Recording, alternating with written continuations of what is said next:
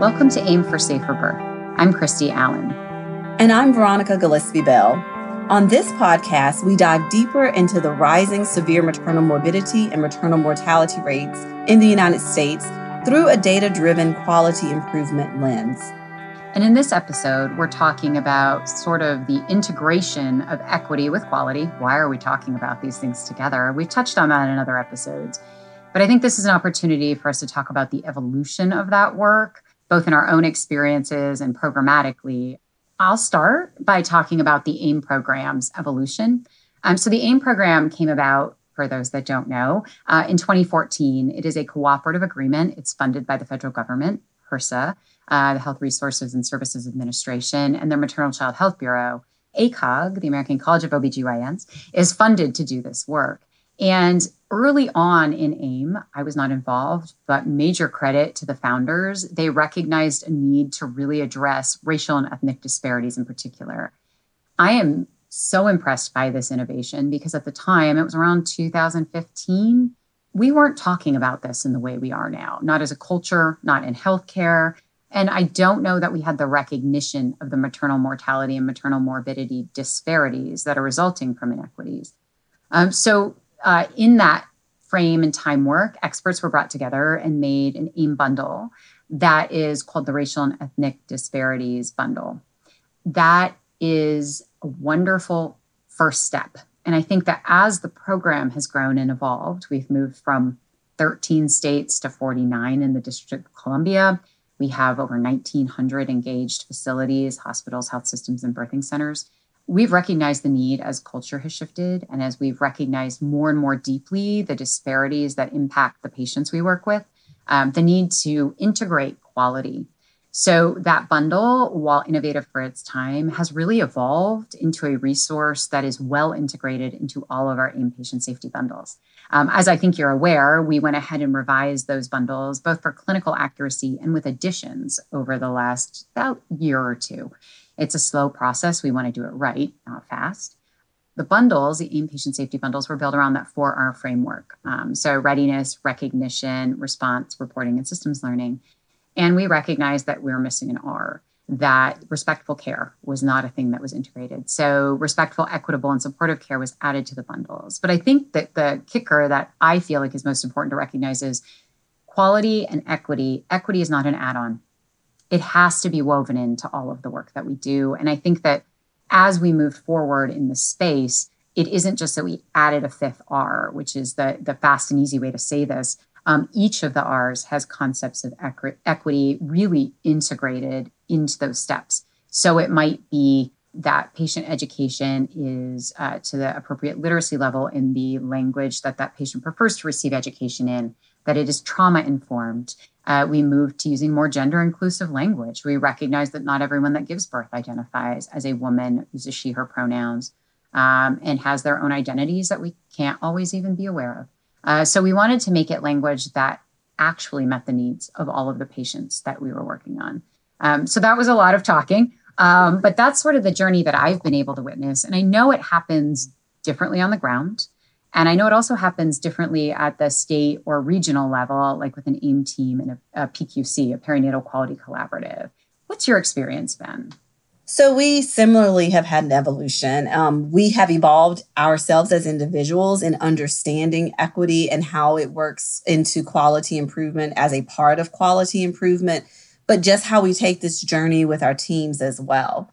When we started, as I mentioned, the decision was made to include equity into our aims, into our goals. And at that time, I was faculty for the PQC. I was not the medical director, so I cannot take credit for making that final decision because that decision was met with a lot of resistance. And even though we made the decision to include equity into our quality improvement, I don't know that we really integrated it in, definitely not the way we're integrating it in now. We started with awareness of implicit bias and having our team members take the implicit association test and then talk about, again, what bias is and some of the things that we know that are effective in changing bias. But we didn't have that practical part to then once you learn that and you start thinking about skills to undo your biases, how you put that into practice. Mm-hmm. And so that has been an evolution for us. And I would say that's been over probably a year 2-year time frame of, okay, now we realize we have biases. What do we do about them? And so it's been first very internal work in the hospitals and doing things like having an equity pause during debriefs and thinking about how you make the culture so that it's more inclusive, which is, I think, is very, very important for sustaining diversity as well.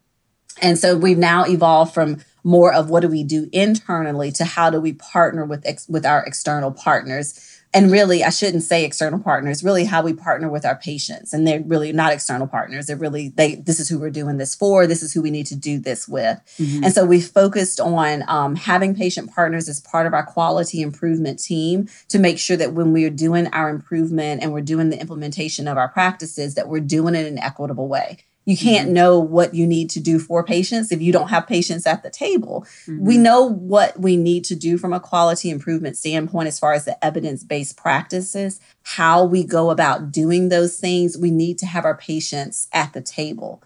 I mean, it's been really, really interesting and really great to see our hospital teams on the ground.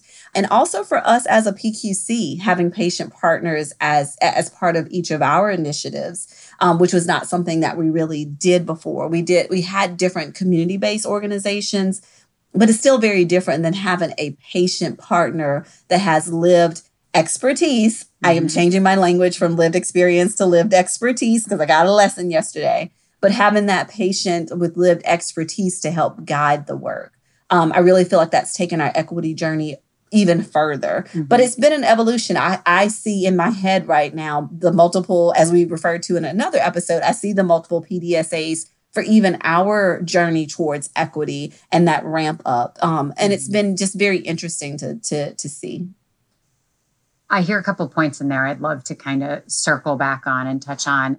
I want to start with kind of what you were saying towards the end about patient partners and about lived expertise. That's a mental shift for a lot of us in healthcare. The patient comes to us, we provide them with care, right? So when we talk about expertise, what is that expertise you're describing? Because they don't know about a hemorrhage. They don't know about hypertension. They might not know about sepsis. What is their expertise as you describe it? Yeah, the patient may not know the evidence-based practices around the medical complications or around the medical conditions, but they know how they would like to receive care. They know when they're not listened to. They know how they want to be engaged in decision-making. And so that's the expertise that the patients bring. Again, you cannot design something for patients without having patients at the table. It's just so important to have that voice. And again, when we talked about in the previous episode around diversity, it doesn't just mean diversity around race, around ethnicity, but when we're talking about quality improvement, it's also diversity around skill and around different education levels, because that diverse opinion or that diverse expertise is going to give you a perspective that you had not considered. You know, for me, my lens is an OBGYN that's been in practice for 15 years. I may not be able to deliver a message, or I may think I am delivering a message to my patient in a way that they understand, that they're going to be adherent to care, even though I don't like that term. But what the output is for me is very different sometimes from the input that's coming from the patient. And I only know that if I include my patient in that quality improvement.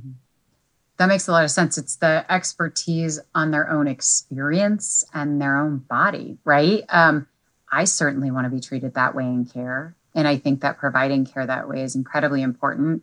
I've heard patients say, well, you're the expert. I think sometimes it's reminding us both that have shared expertise. Also, you know, the expertise piece is complicated and experiences come fast in OB. We have talked about together in the past about, you know, high risk, low risk in pregnancy. We don't want to treat everyone like they're, and I'm making air quotes because we don't have real definitions of what is low risk, high risk. We have some that we try, but again, you can't apply that lens to every patient, and things change. You can have a low risk patient that suddenly is high risk. You can have a higher risk patient that is more stable and becomes lower risk. But I think it's helping the patient understand where they are maybe on that spectrum without maybe using those concerning terms. And also the concept of shared decision-making. We talk about shared decision making a lot, and I have heard it for over 20 years. And I always understood it as, the doctor gives you all your options and then you guys move forward. And yes, but also I actually had a colleague say to me, well, I don't want shared decision making in my reproductive health. And I was like, come again? Please explain what you mean. And she said, I don't want them making any part of that decision. I want them to inform my decision.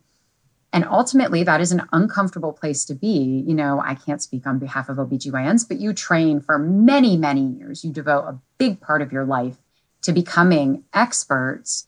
It's sometimes hard to share that expertise, I think. It's very hard. We have all been trained in a very paternalistic way of, I have the answers, I will give you information, but ultimately I have all the expertise, so I'm going to make the decision. It really is how we have been trained. And so it is a shift in our thinking and a shift in our culture in the healthcare system to somewhat give the patients the power. Mm-hmm. And for me, I think for whatever reason, maybe part of my reasons for choosing to go into OBGYN, I think I've kind of always practiced that way. I commonly, as I treat patients with fibroids, commonly have patients say, well, what's the best choice? What's the best answer? And I tell them there is a best answer, but there's a best answer for you, and only you can tell me that. Mm-hmm. And so it really is a process of us understanding as providers and listening to no matter what medical condition we're talking about, what are your issues? What are your concerns? Mm-hmm. What is your goal for therapy? What is your goal for treatment? And also understanding too, what are your goals from even a social standpoint? Mm-hmm. If you're someone that needs to get back to work in a couple of weeks, if you're someone that needs to be able to make arrangements with your family, understanding those factors as well, because that's part of the healing process as well. And then for me to guide patients towards a decision by just giving them the information and then letting them choose. And I tell them when they tell me just to make a decision, like I can't do that. And I say, when we make this decision together, we both have to live with this decision. Mm-hmm. You have to physically live with the decision. I have to emotionally live with the decision and whatever the outcome of that decision is. And that's why we are sharing in this process and in this decision together. I think of two things as you're talking about this. One is the clinician or even the public health professional or even the layperson who might be listening to this who says, but we're talking about emergencies. We're talking about when people are going to die and you've got to move fast. And yes, we are. But there are aspects of care that I have slowly learned, and I'm by no means an expert, but just as an example, I worked in ICU in the recovery room. We call it PACU now, when I was a relatively new nurse. And I was not cognizant of body language. My patients are somewhat sedated or going into surgery or whatever, whatever that might be. And I was young and moving fast, and it's a fast-paced environment. And I actually ended up having a clinical procedure. And I remember being on the stretcher, and these were with people I knew that I had established trust with, or I wouldn't have been undergoing the procedure in the first place. And them leaning over me felt weird. It felt like I was a patient, and I felt like I had to be quieter. Maybe I had to shrink myself to their expertise so I would feel safer and liked. There are very real aspects of care that have led to me squatting by people's beds and chairs while I talk to them. Because when you are even that small action of squatting down, being where they can see you, you're not hovering, you're not leaning, it shifts power, to your point about power. So that was the one takeaway I have. And yes, emergencies happen. And yes, sometimes we do have to move fast to save people's lives. But there are ways within your care to establish trust even then. I know what it's like to roll down on the stretcher with the patient to the operating room. And I over time learned to say things that I hoped were helpful. You're safe. We're taking good care of you. This is to keep you both safe. Really going back to what are we doing? This feels really scary, but we're here. We're not scared, and you're safe. There are small things we can do, even in those hardest times, even when it's the outcome nobody wants, to add resiliency for the patient, to give power where we can, and to support them. That feels incredibly important to me. It's absolutely important. And I'm thinking of several situations where I have walked into a delivery experience and it's an emergency and I happen to just walk in and I'm the doctor of the day or whatever the situation is, where it's not my patient, where now I have to quickly establish trust because they don't know me from Jane, for anybody. I have gotten really good feedback from patients that they didn't know me, but they felt safe. And it doesn't take much time. And it's not a lot of skill. It's just coming in, introducing myself, holding their hand, like you said, letting them know I am here for you. I am here to keep you safe. I know it's scary. Everything is okay. We are moving fast. And that looks fast to you, but it's not because we're scared. We're moving fast so that we can make sure things happen in a very quick and organized way. And and I use different language, but just giving them that reassurance that I am here for you. I am here for your baby. It's going to be okay. And giving them that reassurance. Incredibly important. Again, it's language matters. It's the thing people remember. It's the way we can reframe things. And it's our duty to patients to do that. We've had some themes as we've been talking over the course of this podcast. Joy is one. Safety sounds like another one. All of those are woven into quality as well as equity concepts. The second thought I had as you were talking about your experience with patients and with especially folks maybe experiencing fibroids who say, well, you tell me what to do. A little bit of my personal lived experience. I don't know that I call it expertise, but it was definitely an experience. I was diagnosed with breast cancer when I was 32. No family history, no genetic risk, just a thing that happened. I was incredibly fortunate. I had good diagnosis. I found it myself. I had good resources. I was able to seek care. But the part that terrified me the most was choosing the wrong thing and ending up responsible for maybe no longer being with my children, for not being in their lives, for dying if I chose the wrong thing. And I think the oncology teams have a lot of expertise in this, where they know this stuff. I can't even remember all the names of the drugs I received in chemotherapy, but I knew that they explained the courses of treatment and they did leave things up to me. I hated it. I had to choose if I was going to have a mastectomy with both breasts, if I was going to have one, if I had to. And those are hard decisions. You don't want to choose poorly. And so me being me, I pulled up all the data, but ultimately it was my decision, but I felt as well informed as I could be because the doctor who talked to me about it drew pictures on the back of a piece of paper to explain invasive ductal carcinoma to my husband, who is not medical. They sent a child life specialist in after to talk about how to talk to my children about this. I'll never forget the surgeon, Dr. Sowden, who worked with me. She sat on a chair below the table I was sitting on and talked to me like a real person and talked about her kids. Joked a little bit about Halloween costumes the morning of my surgery. I went to sleep holding her hand. It was one of the most terrifying experiences of my life. It was 11 years ago. I still remember what it felt like to go to sleep. I had never had major surgery, and here I was having a mastectomy. I didn't know exactly what I was going to wake up with. I can't apply that to my experiences of birth, but I can to being human. And I think the ability of that clinician to meet me where I was, to use the big words because I was smart and capable and worth using the big words with is how I felt, but also to stop and to draw a picture, not a really good picture, but a very educational picture for my husband so he understood why the treatment was needed was incredible. And the ability to modulate your care to the person in front of you, even at their most vulnerable, because vulnerability is part of this on both sides, was life-changing for me. It changed how I saw my role with patients, and it's permanently changed how I see that. I wouldn't say cancer is a gift. It's not at all. Jewelry is a gift. But cancer was an experience that shaped who I am. And I think about how birth shapes some of the people that give birth and our identities as parents and where we see our role in the healthcare system and everything else. And I think it is a worthwhile, if not imperative, investment of our time.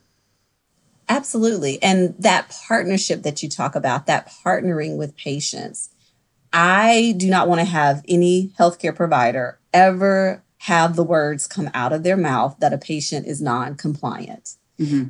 A lot of the times when we say, quote unquote, the patient's non-compliant, it's because we didn't partner with them. Mm-hmm. We didn't create a relationship where they're invested in whatever decision has been made for them to comply to that decision. Mm-hmm. And so when we find that patients are not adherent to care, we need to ask why. Why is it? Sometimes there are barriers that they can't access the care that we've not assessed for, but sometimes we have not engaged them in the decision process for what that care is supposed to be. Mm-hmm. And so we have not created any ownership on the patient's part for whatever the decision is going to be. Mm-hmm. And that partnership is so important. And we also need to get out of our heads as providers that, we went to school for all these years, and there's no way that someone sitting in front of us that doesn't have our medical expertise is going to understand all these things. Mm-hmm. At some point, you didn't understand these things. I certainly didn't come into medicine knowing what I know now. Somebody had to figure out how to break it down to me. Mm-hmm. And so the process can happen. Mm-hmm. And so we need to do that and take that time to break it down so that our patients do understand, and then use techniques to make sure they understand, doing some teach back. I've explained these options to you. Now you tell me, what does that mean? Mm-hmm. To do that check-in to make sure that they understand. But again, just making sure that we're partnering with our patients on that decision-making process. I remember in nursing school, we talked a lot in the pediatric portion about communication, and that there were stages of development, which we dived deep into, and that there were stages where you needed to use really concrete language when you would talk to younger children. And I think it's actually a good lesson for all ages. When you are under stress, you don't interpret things in the way that you normally would. When I saw oncology, I was not a nurse with 15 years of experience or 10 years of experience. I was just a terrified person who didn't want to die. And I wanted to see my kids graduate from high school, and they were small. So it was a lofty goal. And I'm incredibly fortunate that it's been realized. But I think that the examples they would give in school were things like, you don't want to tell a toddler, quick poke. That's not a stick. That's not sharp. Or it's just going to be a quick stick. Then they envision maybe a tree branch or a stick. And I think that we have to be sure that even when somebody is understanding the concepts, that we haven't used inadvertently language that is othered from their experience and understanding. And that's not always medical words. It's perceptions that we hold and carry, or our culture words for us, are enculturated into our speech. And so I do think that it's teach back, but it's repeat back. Like, what did you take away from that? Mm-hmm. So that I'm sure you understand, like, what are the key concepts, kind of, without asking that. I think that's a huge step in the right direction. And it takes intentional approaches, and it's tiring. It is, but it's the right thing to do. And as we are trying to achieve equity, you have to. Mm-hmm. You have to. Mm-hmm. Remember that equity, or you know this, so I'm not saying this to you in particular, but we have to remember that equity is making sure that everybody has the same quality of care. Mm-hmm. And part of that is making sure that they understand and that they are partnering in that care. And so you have to do that. You mm-hmm. have to take the time. Well, understanding can mean different things, right? As an example, I think you can present something perfectly with the language someone fully understands, and your recommendation does not align with their priorities or their values. But you can also sometimes miss the mark. An example that I'll give that I'm going to stay intentionally vague on.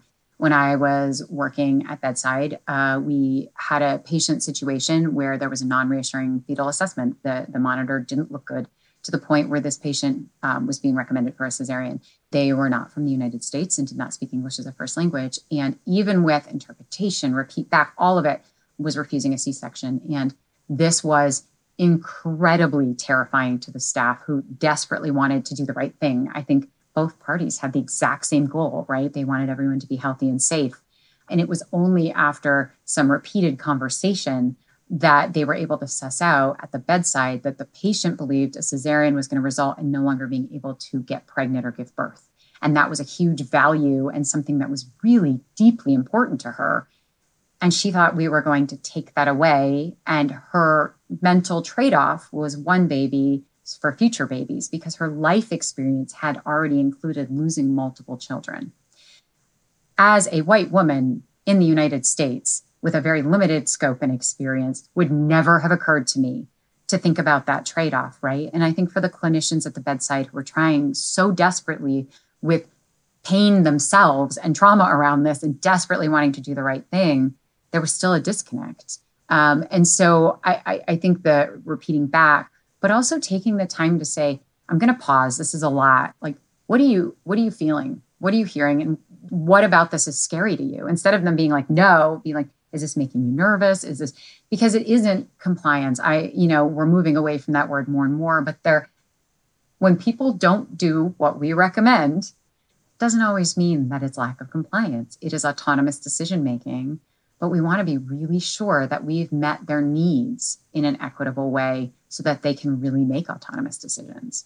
And you bring out so many points. It's one about seeing individuals as individuals.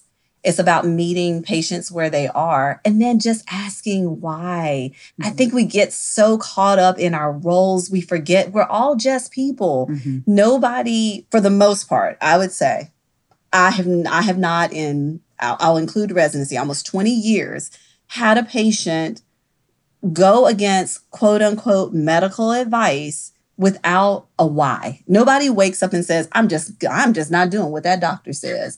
There's always a why. And I don't know why we are hesitant to ask the question. It's just ask why. Just ask why. And then we're able to then meet the needs. Sometimes the why is religious reasons.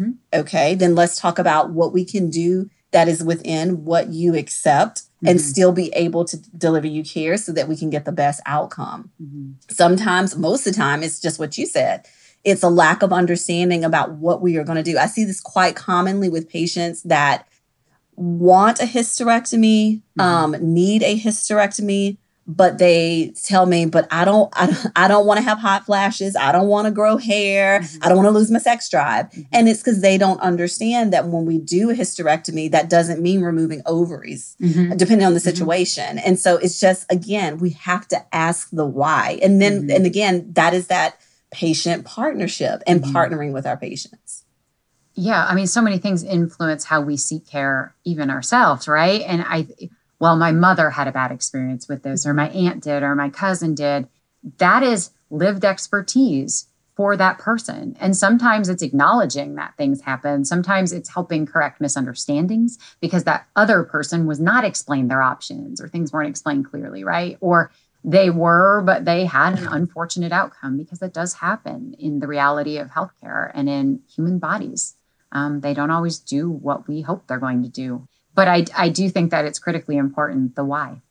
It is. I was, as you were talking, I was remembering one experience I had when I was early in practice. So I'm originally from Mississippi, but I practice in New Orleans where we have Mardi Gras.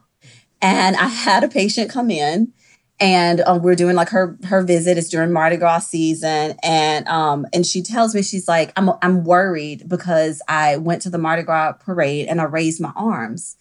And so I'm trying to understand. So I was like, did you get hit in the belly with a bag of bees? Because those bees hurt. And sometimes there's a lot of them. Did you get hit in the face? Did you fall when you were raising your arms? And she's like, no. My grandmother told me that when you raise your arms, then the umbilical cord gets wrapped around the baby's neck. And so I'm worried if my baby is okay.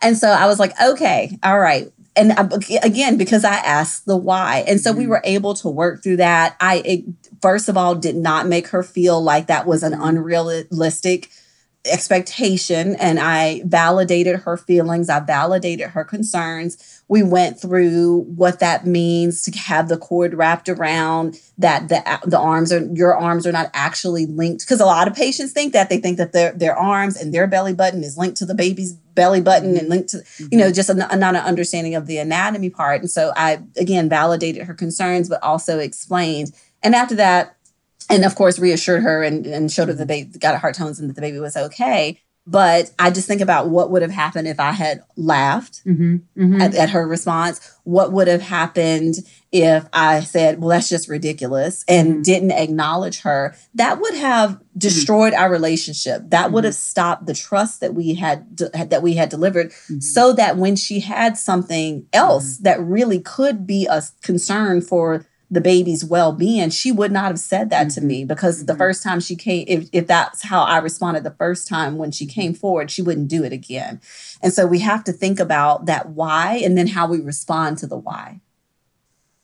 So what's so interesting is as you're saying that, I'm like, yep, old wives' tales. We hear lots of those, and especially in obstetric care, I think, because that's how things have been handed down to families. But I hear the love of her wanting to protect that baby. That was not ridiculous. Yeah. That was her wanting to protect her child who wasn't born because she loves her baby like I love mine. Like, to me, it's such a human connection that, I mean, we giggle sometimes in healthcare, not at people, but sometimes I've said things that were quite embarrassing at the bedside, which we're not going to get into for this podcast episode. But, we're all people, and meeting people, again, where they're at, creating safety and building that trust it's incremental, whether it has to be pressure cooked because it's an emergency or whether it's a question like that in the office. It's just incredibly important to allow people to feel heard.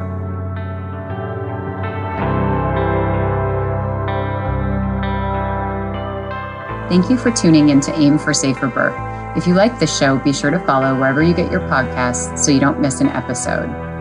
And to learn more about the Alliance for Innovation on Maternal Health, visit saferbirth.org.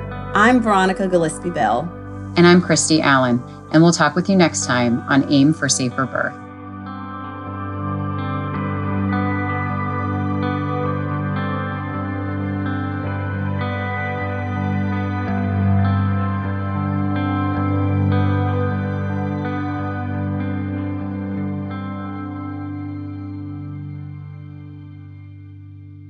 This podcast is supported by the Health Resources and Service Administration, or HRSA, of the United States Department of Health and Human Services, or HHS, as part of an award totaling $3 million annually and is 100% funded by HRSA.